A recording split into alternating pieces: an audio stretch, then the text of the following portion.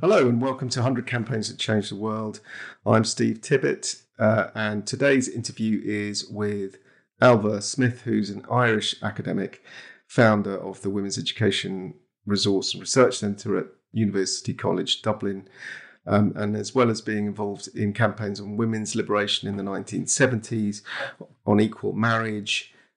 She was named one of the Time 100 most influential people, alongside the fellow co-directors of the Together for Yes campaign, which he helped found, and which was an umbrella organisation for the campaign for repealing the Eighth Amendment of the Irish Constitution. And it's that campaign that we're focusing on today.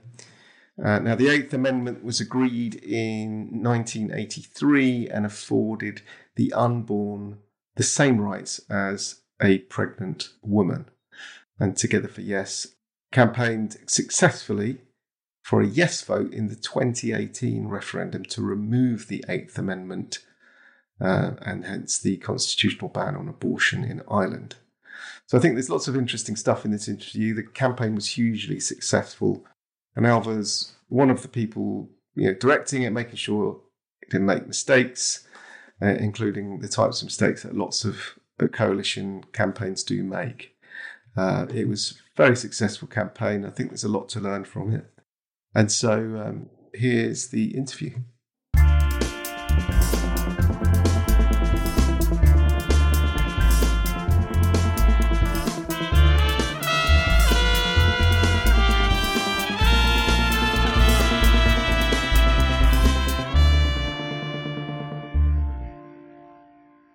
Hello and welcome to 100 Campaigns That Change the World, and I'm here with Ailbhe Smith, and we're talking about the Together for Yes national referendum campaign on abortion in Ireland.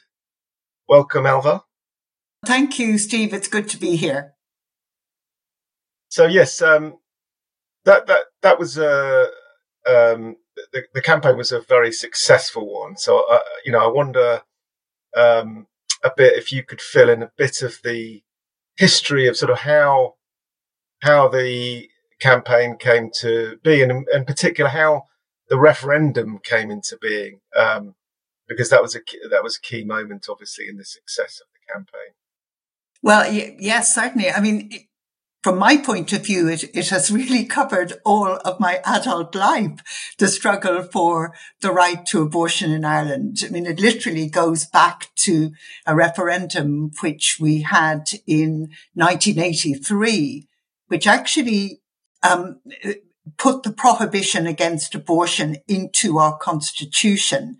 We had a law which we inherited from you in Britain, of course, in 1861, the Offences Against the Person Act, which prohibited abortion and made it a crime punishable originally by life imprisonment. And then that was reduced to 14 years in Ireland. So that, it was completely prohibited. It didn't happen. We benefited from the 1967 Abortion Act in Britain.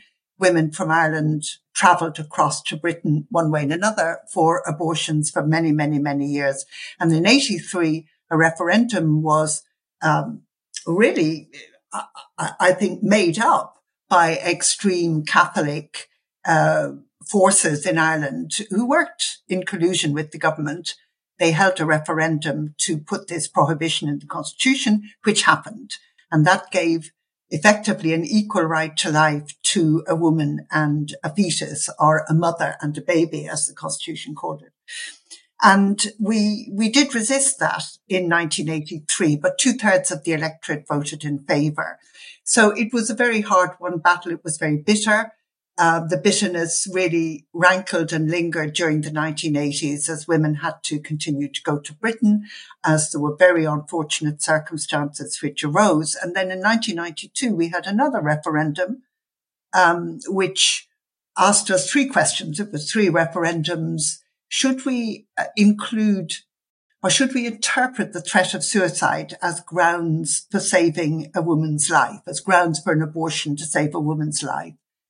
And should we should women have the right to have information about information in other jurisdictions? And thirdly, should women have the right to travel abroad for abortions? And the Irish population, the Irish electorate, very sensibly said actually yes to all of those three questions. But that didn't shift the fact that we had this constitutional prohibition. And we had yet another referendum in 2002 when the issue of the threat to suicide as grounds for abortion came up again.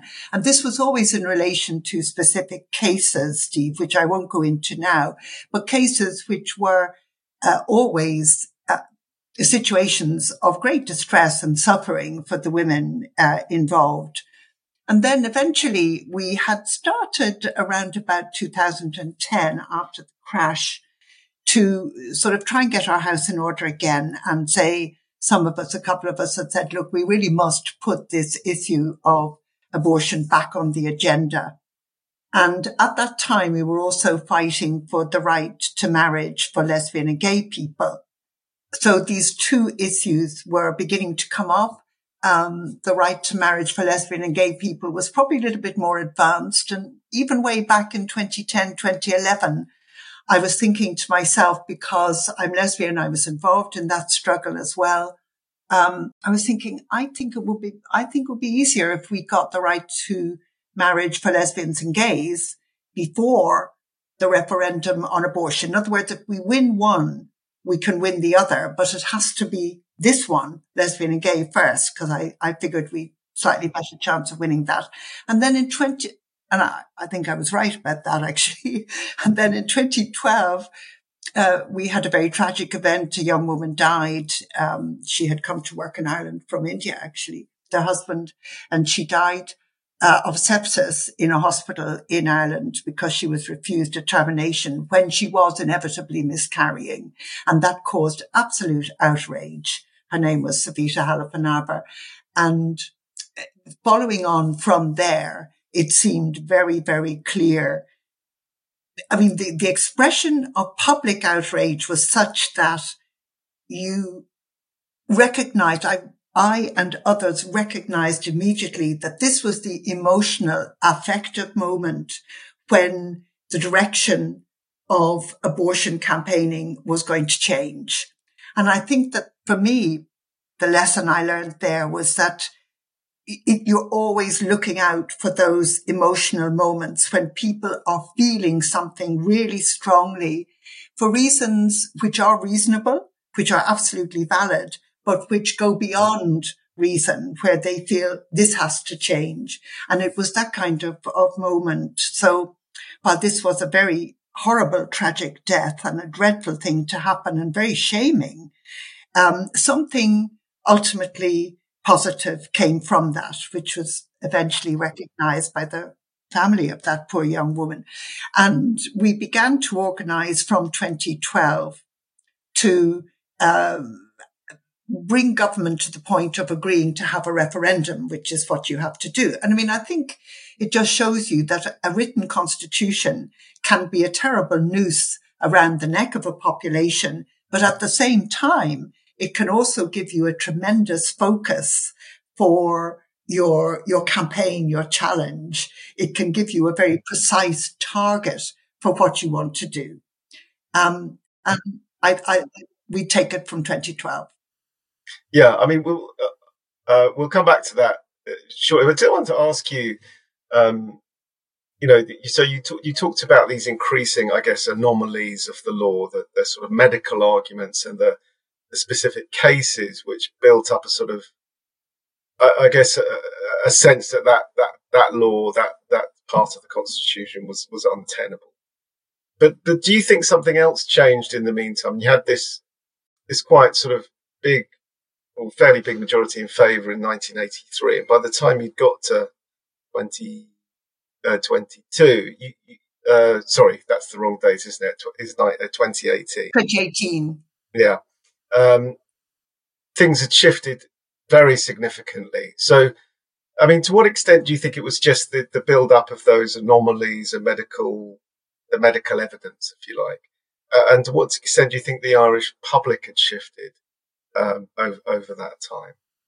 Oh, I mean, I think that, very both marriage equality and abortion represented very profound social change in Ireland, but they were the apogee of that change. They were, if you like, the end point, although there's always more afterwards, by the way, it doesn't just stop there, but they were very important moments when there was a kind of recognition by the electorate and by the population as a whole that Ireland had changed, that Ireland had changed enormously over the decades since the end of the Second World War, I suppose, in effect. And that these two issues, interestingly, represented important and significant ways in which that change had occurred and what it was we were effectively putting behind us.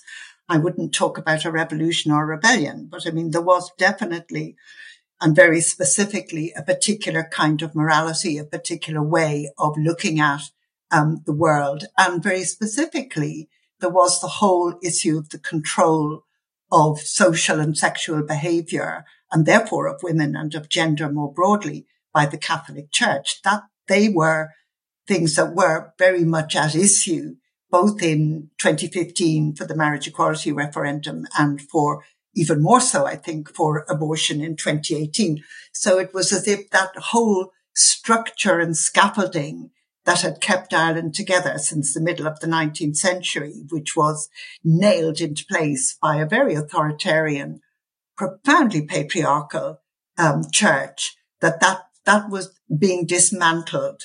But of course, you don't dismantle a structure of that kind in one go. It is a process. And I suppose that part of the art of campaigning is always that capacity to recognize when there is a part of the scaffolding that your campaign or that campaigning generally can actually, hurl to the ground or take apart. And I think that we certainly spotted that in relation to marriage equality in the early 2000s. And it was totally there for abortion, but you do have to choose your moment. But there is never one factor that leads to that kind of very profound change. Of course not. And a campaign is something that builds on that. Yeah, so you had that platform. Let's get into the campaign a bit. So who were the key players in this campaign? How did you come together? Well, we came together round about very specifically in 2012, when some of us, following a piece of legislation that had been enacted in relation to abortion, felt that, now is, and after the death of Savita Halappanavar, now is the time that we have to seize this opportunity when feeling is running very high. And what we need to do is to bring together as broad a platform to lobby for change and to mobilize for change as we possibly can, because this is not something which we are going to be able to win on the basis, first of all, we're going to have a referendum in order to introduce abortion legislation in Ireland. So, we need to bring in more than the feminist and pro-choice groups, for example, and this was something that we were already learning in relation to marriage equality. And it's kind of hard to talk about one in a way without the other, because there was a whole social process there. But it seemed very clear to myself and another woman, Sinead Kennedy, who's a long-time campaigner as well, that what we should do is actually set up a platform to do that thing, to bring groups and organizations across a wide social spectrum together. And we did that. So we set up a coalition, which we called the Coalition to Repeal the Eighth Amendment, because that was the article in the Constitution that prohibited abortion. And we called it that very specifically because the Irish society never talked about abortion. The word was not used. You never saw it in newspapers, media. Women didn't go and have abortions in Britain. In fact, it was deeply secret. And the coded language was, she took the Ryanair, or in earlier times it had been, she took the boat, which meant this woman went to Britain to have an abortion. So you had to be very careful.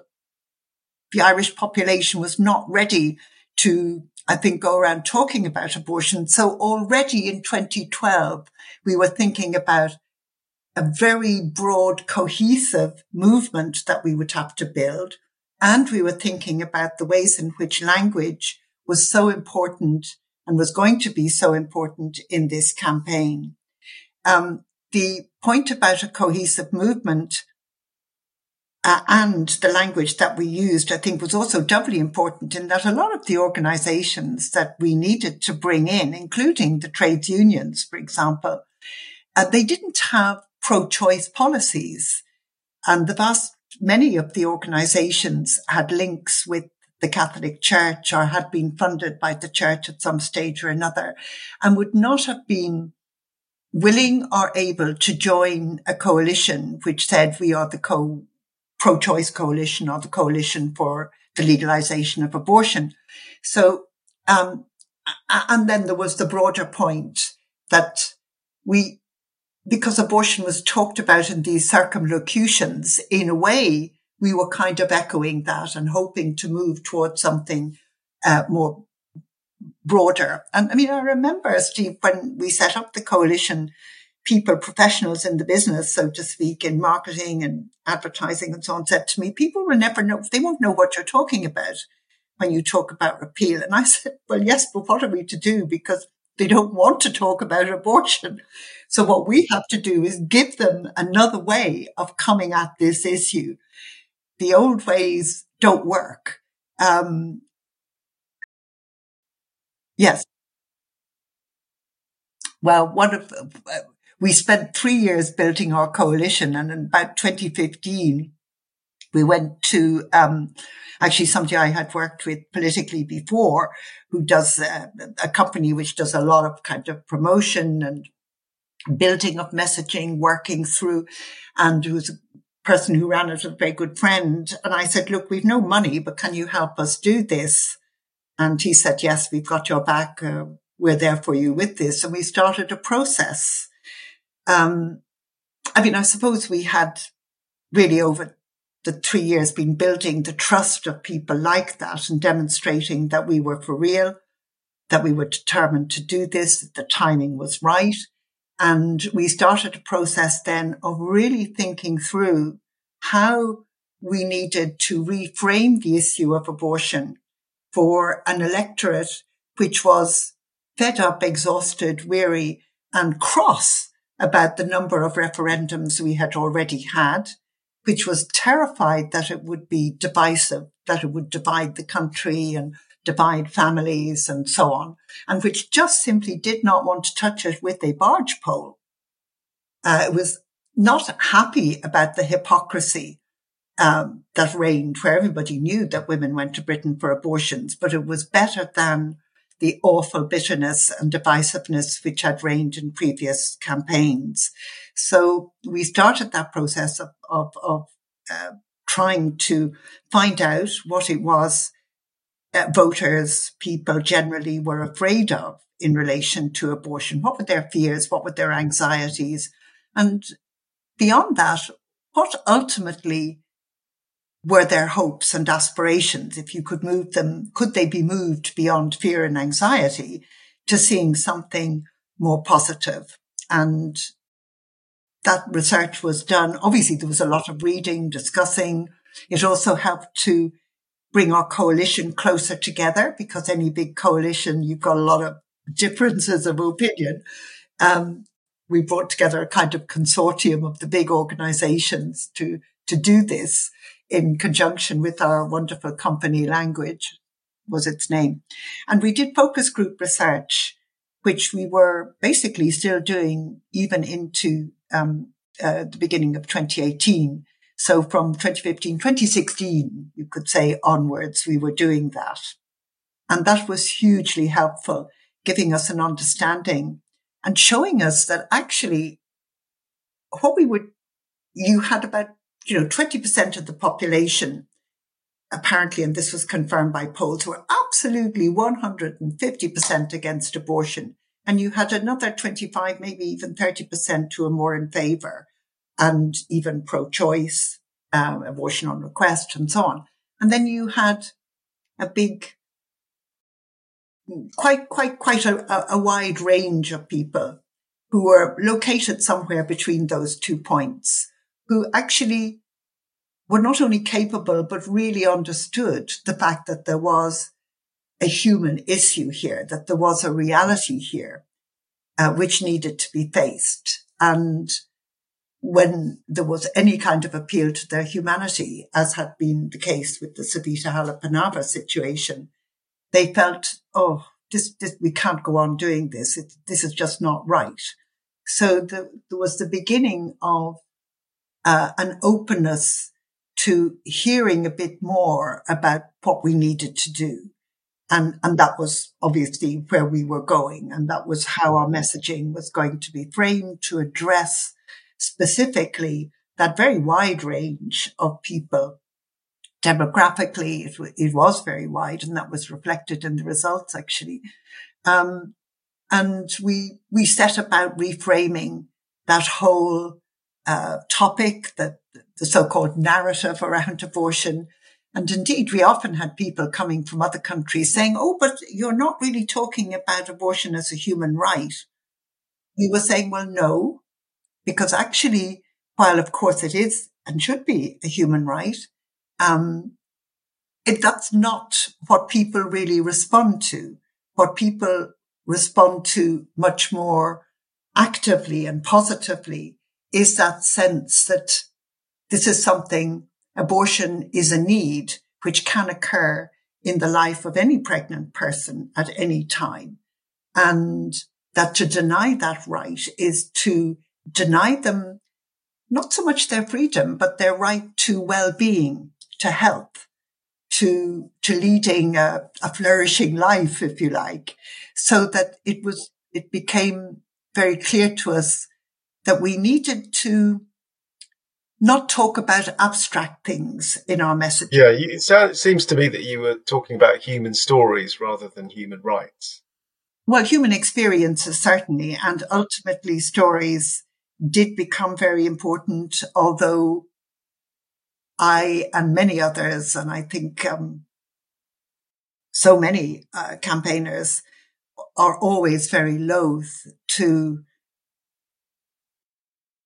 say to people, you need to talk about a very personal experience in a public way in order for this to happen.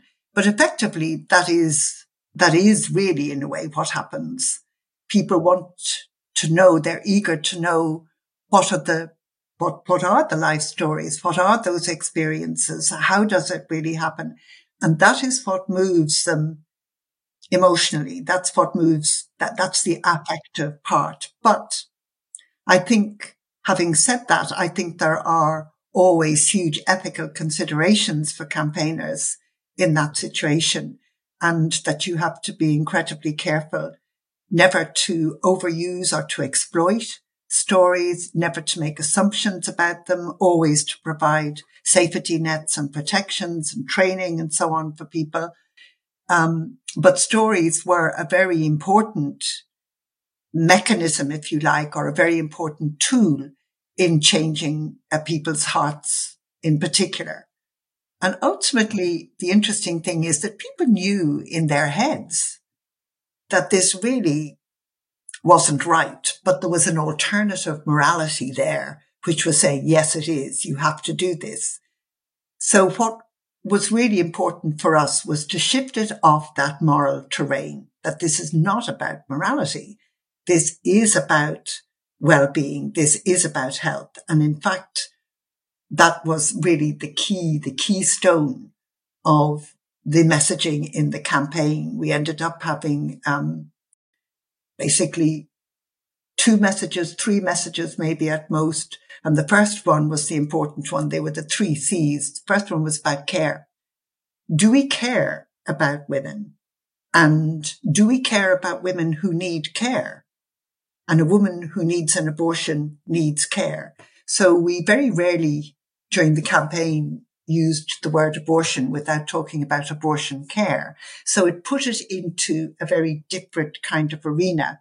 The second C in that was always an appeal to people's sense of compassion, That is to say that this is not about the old ways of being judgmental and condemning. This was about allowing ourselves to say, for example, I don't approve of abortion, I don't like abortion, but truly it is not for me to judge when a woman needs one. So I can't put myself in the shoes of the judger. And just to finish on that point, there was a wonderful project which was not actually started by the Headquarters campaign, but which came from beyond it or alongside it, which was simply called In Her Shoes, where women wrote in about their abortions and said, put yourself in my shoes. What would you have done? We're going to stop there for a short break and we'll be back in a moment with Ailbhe Smith.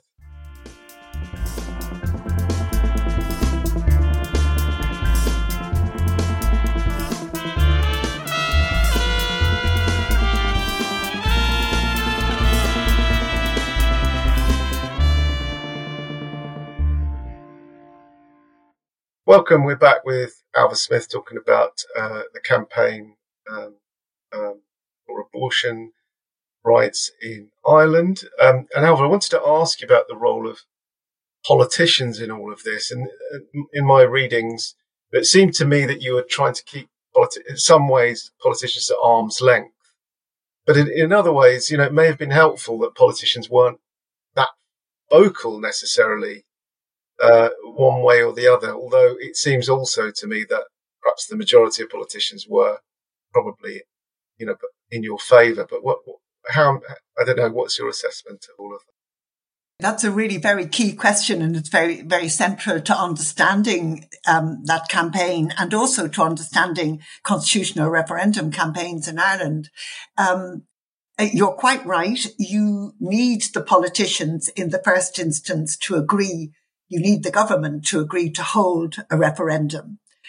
So on the one hand, however, because the referendum is a vote by the people, about the people, for the people, it has not to be seen, not to be led, ideally, by politicians. But the third dimension of that is that, of course, once politicians do, I was going to say jump on the bandwagon. Perhaps I should be a little more polite and say when they join the bandwagon, they want to be seen to be leading it because they see votes. Therefore, the whole business of politician management was very important from the get-go. And I'm thinking back to 2012, not just March 2018 when the campaign officially started. And we undertook a very determined process of lobbying politicians as and from about 2013, 2014 to get them to agree to hold a referendum. And in fact, what they did was to determine that in 2016 that they would hold a citizens' assembly to discuss the issue and to make recommendations to government, which government would be free to accept or reject as they pleased, it should be said. But that tactic had been used in the marriage equality campaign and had worked very well. There was a constitutional convention which recommended by something like 83% or something, or 90% even, that there should be a referendum. And they more or less reran something similar. There were no politicians in the Citizens' Assembly for abortion as there had been in the previous one in 2014.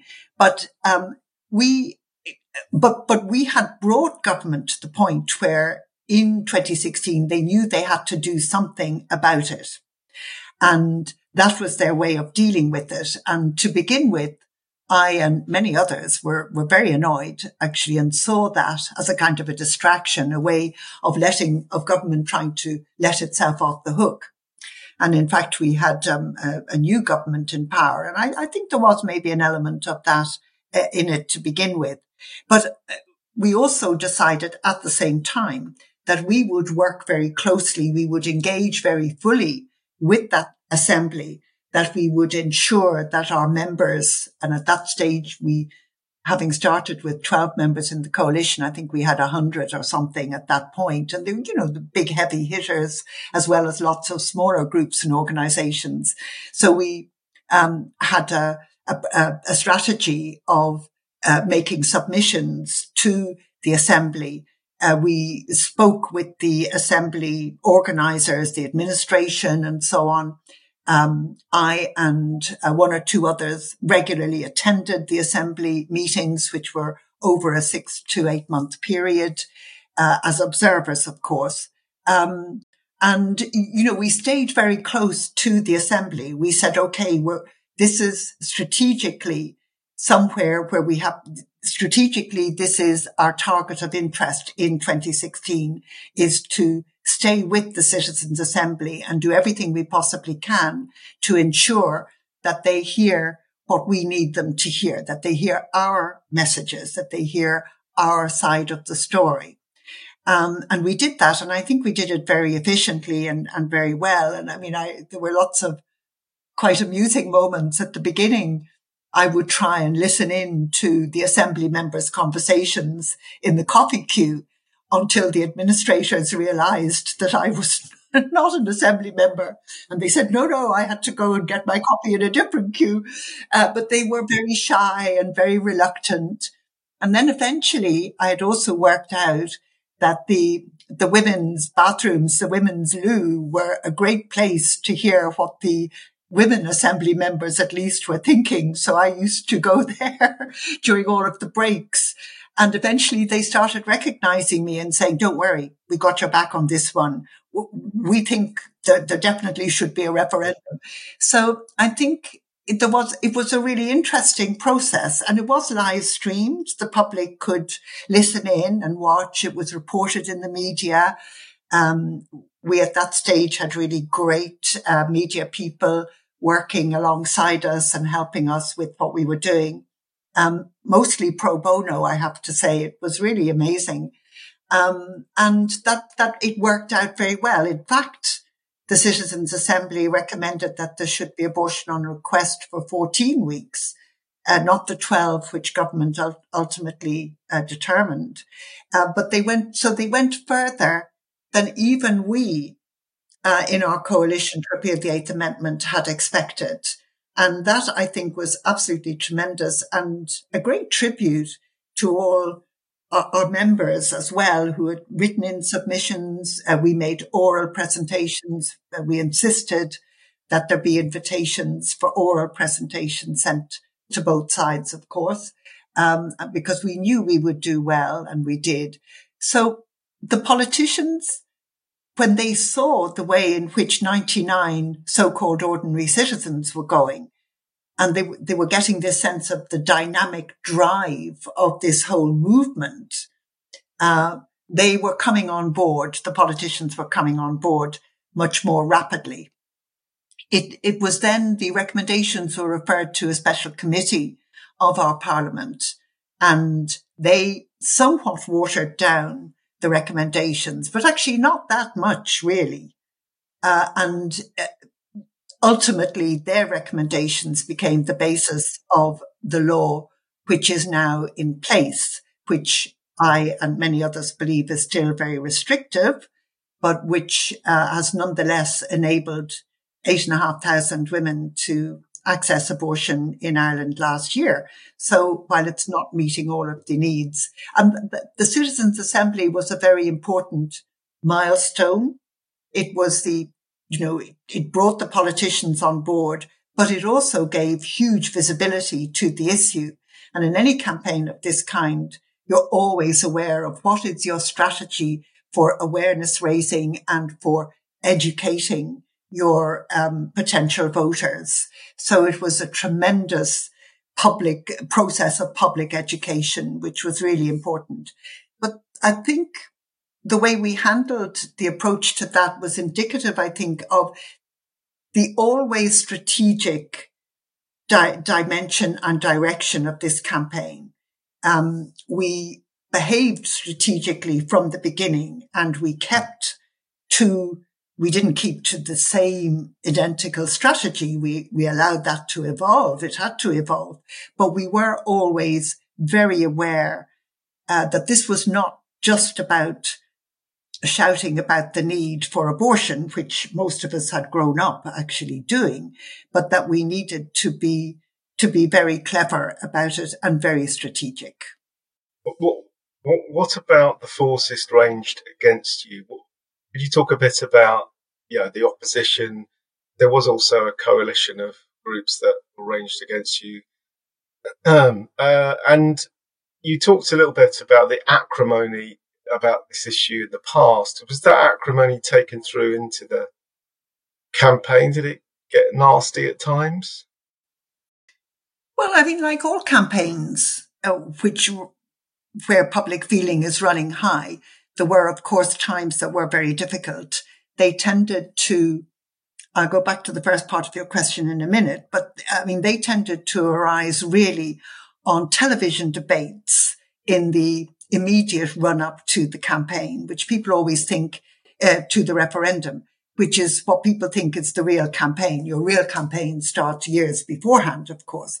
There was certainly nastiness and on the doorsteps, because the canvas was really, really, really important. Talking with people, we definitely had an approach to canvassing and debating and discussing, which was that you have conversation, not confrontation.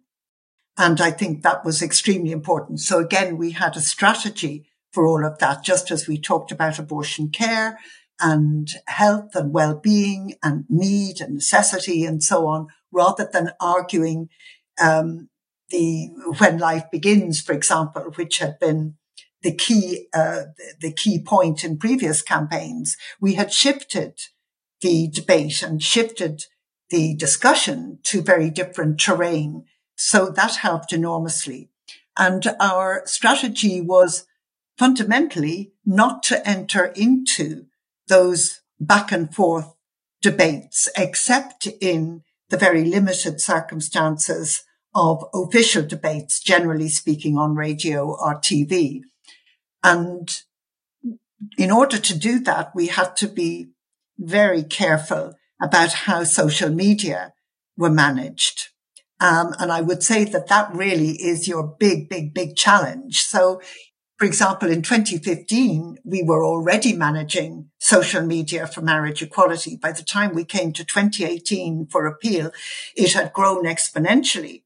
And indeed, Facebook and I think, was it also Twitter, had to stop, had to take very unusual and specific measures to control what was going out on Facebook and other social media, because funding was coming in from other jurisdictions, and that is not allowed in Irish referendums. You cannot receive funding from abroad.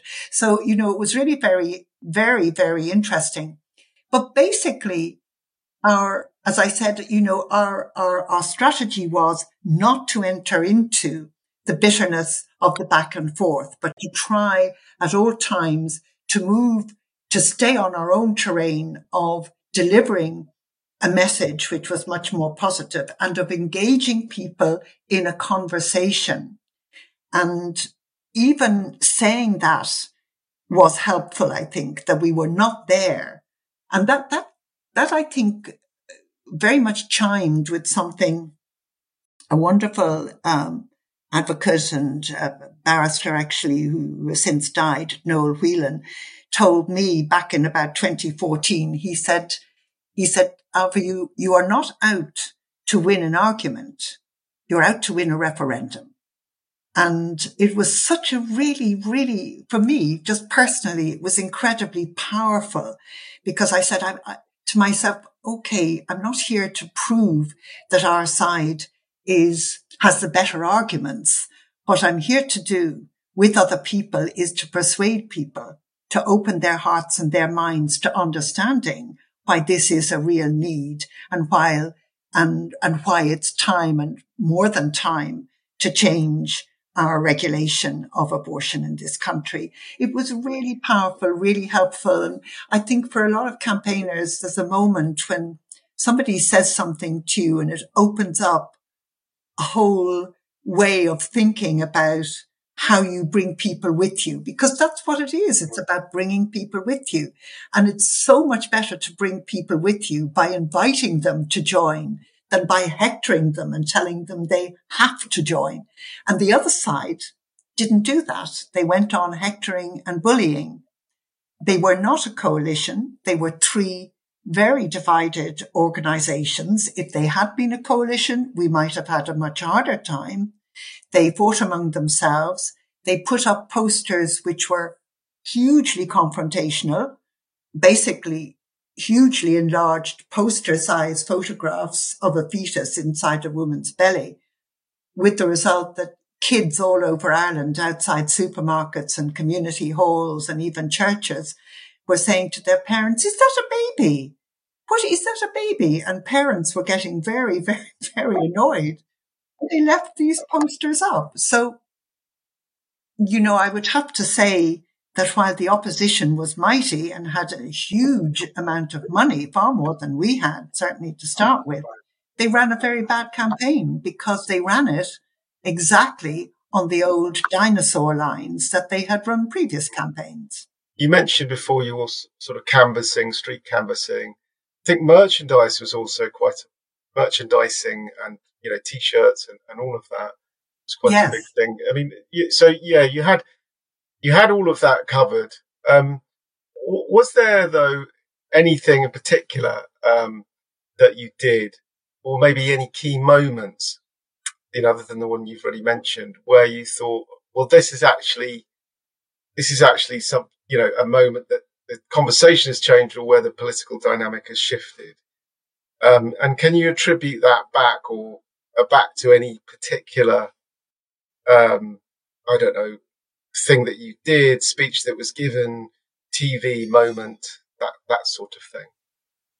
Well, I'm not absolutely sure that I can. Somebody else might be able to pick on something. I do think that at the very beginning, around 2017, a wonderful young woman, Anna Cosgrove, got the idea of getting black sweatshirts printed simply with the word repeal in white.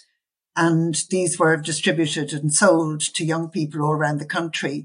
And they started wearing them, going back home for the weekends and wearing them around the villages and towns of Ireland. And I think that was really very important. I do think the Citizens' Assembly results, their recommendations, that was another very, very important moment. I think during the actual campaign itself, Savita Halappanavar's father spoke about the importance of the campaign. That was very deeply moving and touching people. It was, I suppose, really reminding people that there was that absolutely heartbreaking situation for him and his family, and that he was glad that we were doing something to try to ensure it wouldn't happen again. So you did, of course, have those kinds of moments during the campaign. The television debates, perhaps not so much. People say they vote on the basis of what they've heard in the television debates, but actually, I don't think that's true, because all of our own polling showed us what was happening before those debates started to happen. And indeed, if we had believed our own polling, we would have maybe relaxed a little bit more in the month of May when the referendum was actually held. I don't think that there was one moment that turned people around. I do think it was that steady build throughout. And then probably in local areas, you may have had, somebody coming out and speaking. I mean, we did have, it was lovely when men started to become a bit more involved, and we worked very hard to try and involve them, because they had tended to sit back and say, this is not for me to talk about, because really a woman's issue. We're saying, no, this is about this whole country and the values we have and how we think about freedom and how we think about people's well-being and how we think about all of those things that matter to us, like equality, for example. So, but there were some moving moments then. But the big moving moment was when we won, frankly. Yes, I'm sure. And as a winning campaign, sometimes it's difficult, isn't it, to reflect on. Is it easier to say, to sort of regret things or say what might have gone wrong, or you might have done differently? Yes. If you're not successful, but can you allow yourself that? Was there anything that you think, oh, actually, with hindsight, I wish we hadn't done that, or that, yes, or that messaging was wrong? I don't think our messaging was wrong. I think our messaging, by and large, overall, was right. But there were a couple of things that I felt, and I think many of us felt, we could have done a lot better on. One of them was really how we managed, how we spoke with young campaigners. And I think we might have put in more counselling or training for them. There was a very unfortunate moment when, completely by mistake, an internal document, a sort of a headquarters document, went out saying, don't say choice, always use the word decision. That was dreadful because, of course, you naturally had canvassers all around the country saying, who are they to tell me how to talk? I'll say exactly what I like. Thank you very much. That was a mistake. But it did also kind of reflect the way we were trying to manage things, was to get people to talk about abortion in a certain way. So there was also an element of truth in that. And I think we could have handled that a lot better, I think, one way and another. I also think we didn't have any money when we started technically in the actual Together for Yes campaign. In fact, the very first day when we launched, we were having a press conference and there were three of us who were leaders, but the question happened to come to me. Well, what about money? And where are you getting your money from? Because the suspicion is always that you're getting it from abroad, as the other side perhaps were, and so on. And I said, well, it's very simple. Not only do we not have any money, we don't even have a bank account at the moment.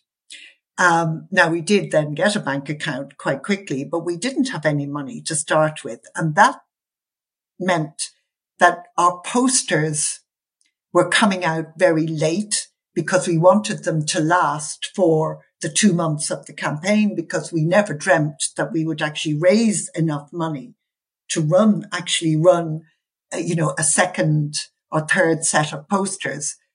And the opposition had their posters up well in advance. And while I think those posters, the opposition's posters, angered the electorate, it also upset all of our fantastic people on the ground who said, where are our posters? We've no posters. We're being beaten before we even start. And I think, again, we should have thought that one through better. I'm not saying we would have had more money, but we should definitely have thought it through. In fact, I suppose actually there was a very moving moment. I'll come back to that, because we put out a crowdfunder and it started at 6:00 in the morning or something on a Tuesday. And we were hoping to raise something like 25,000 or 50,000 by the end of the week. And by lunchtime that day, we had reached our target. So that was very moving. And I think it indicated to us that we were going to be able to raise money. And we did. But overall, it was a very thoughtful campaign. We didn't there were times when our people were not happy with us because headquarters was too limiting or too restrictive or too cautious. But overall, I don't think we put many feet wrong. We were very seasoned at abortion campaigns in Ireland. We had just been through marriage equality, many of us, campaigning on the front line. This was a much bigger campaign, but we had learned a lot from that 2015 experience. And while we were nervous and anxious all the time, I think people really did incredibly well. And people who normally disagreed with one another politically about all kinds, because we had every single shade possible from the centre over to much further left, people did actually manage to work together quite remarkably, because I think there was that real sense of a common cause, a common purpose. And that came about from having started that process of building that 6 years earlier. Well, Ailbhe, thanks so much for sharing all of that with us. That's been really, really great and insightful. So I appreciate all that you've given us today. Thank you.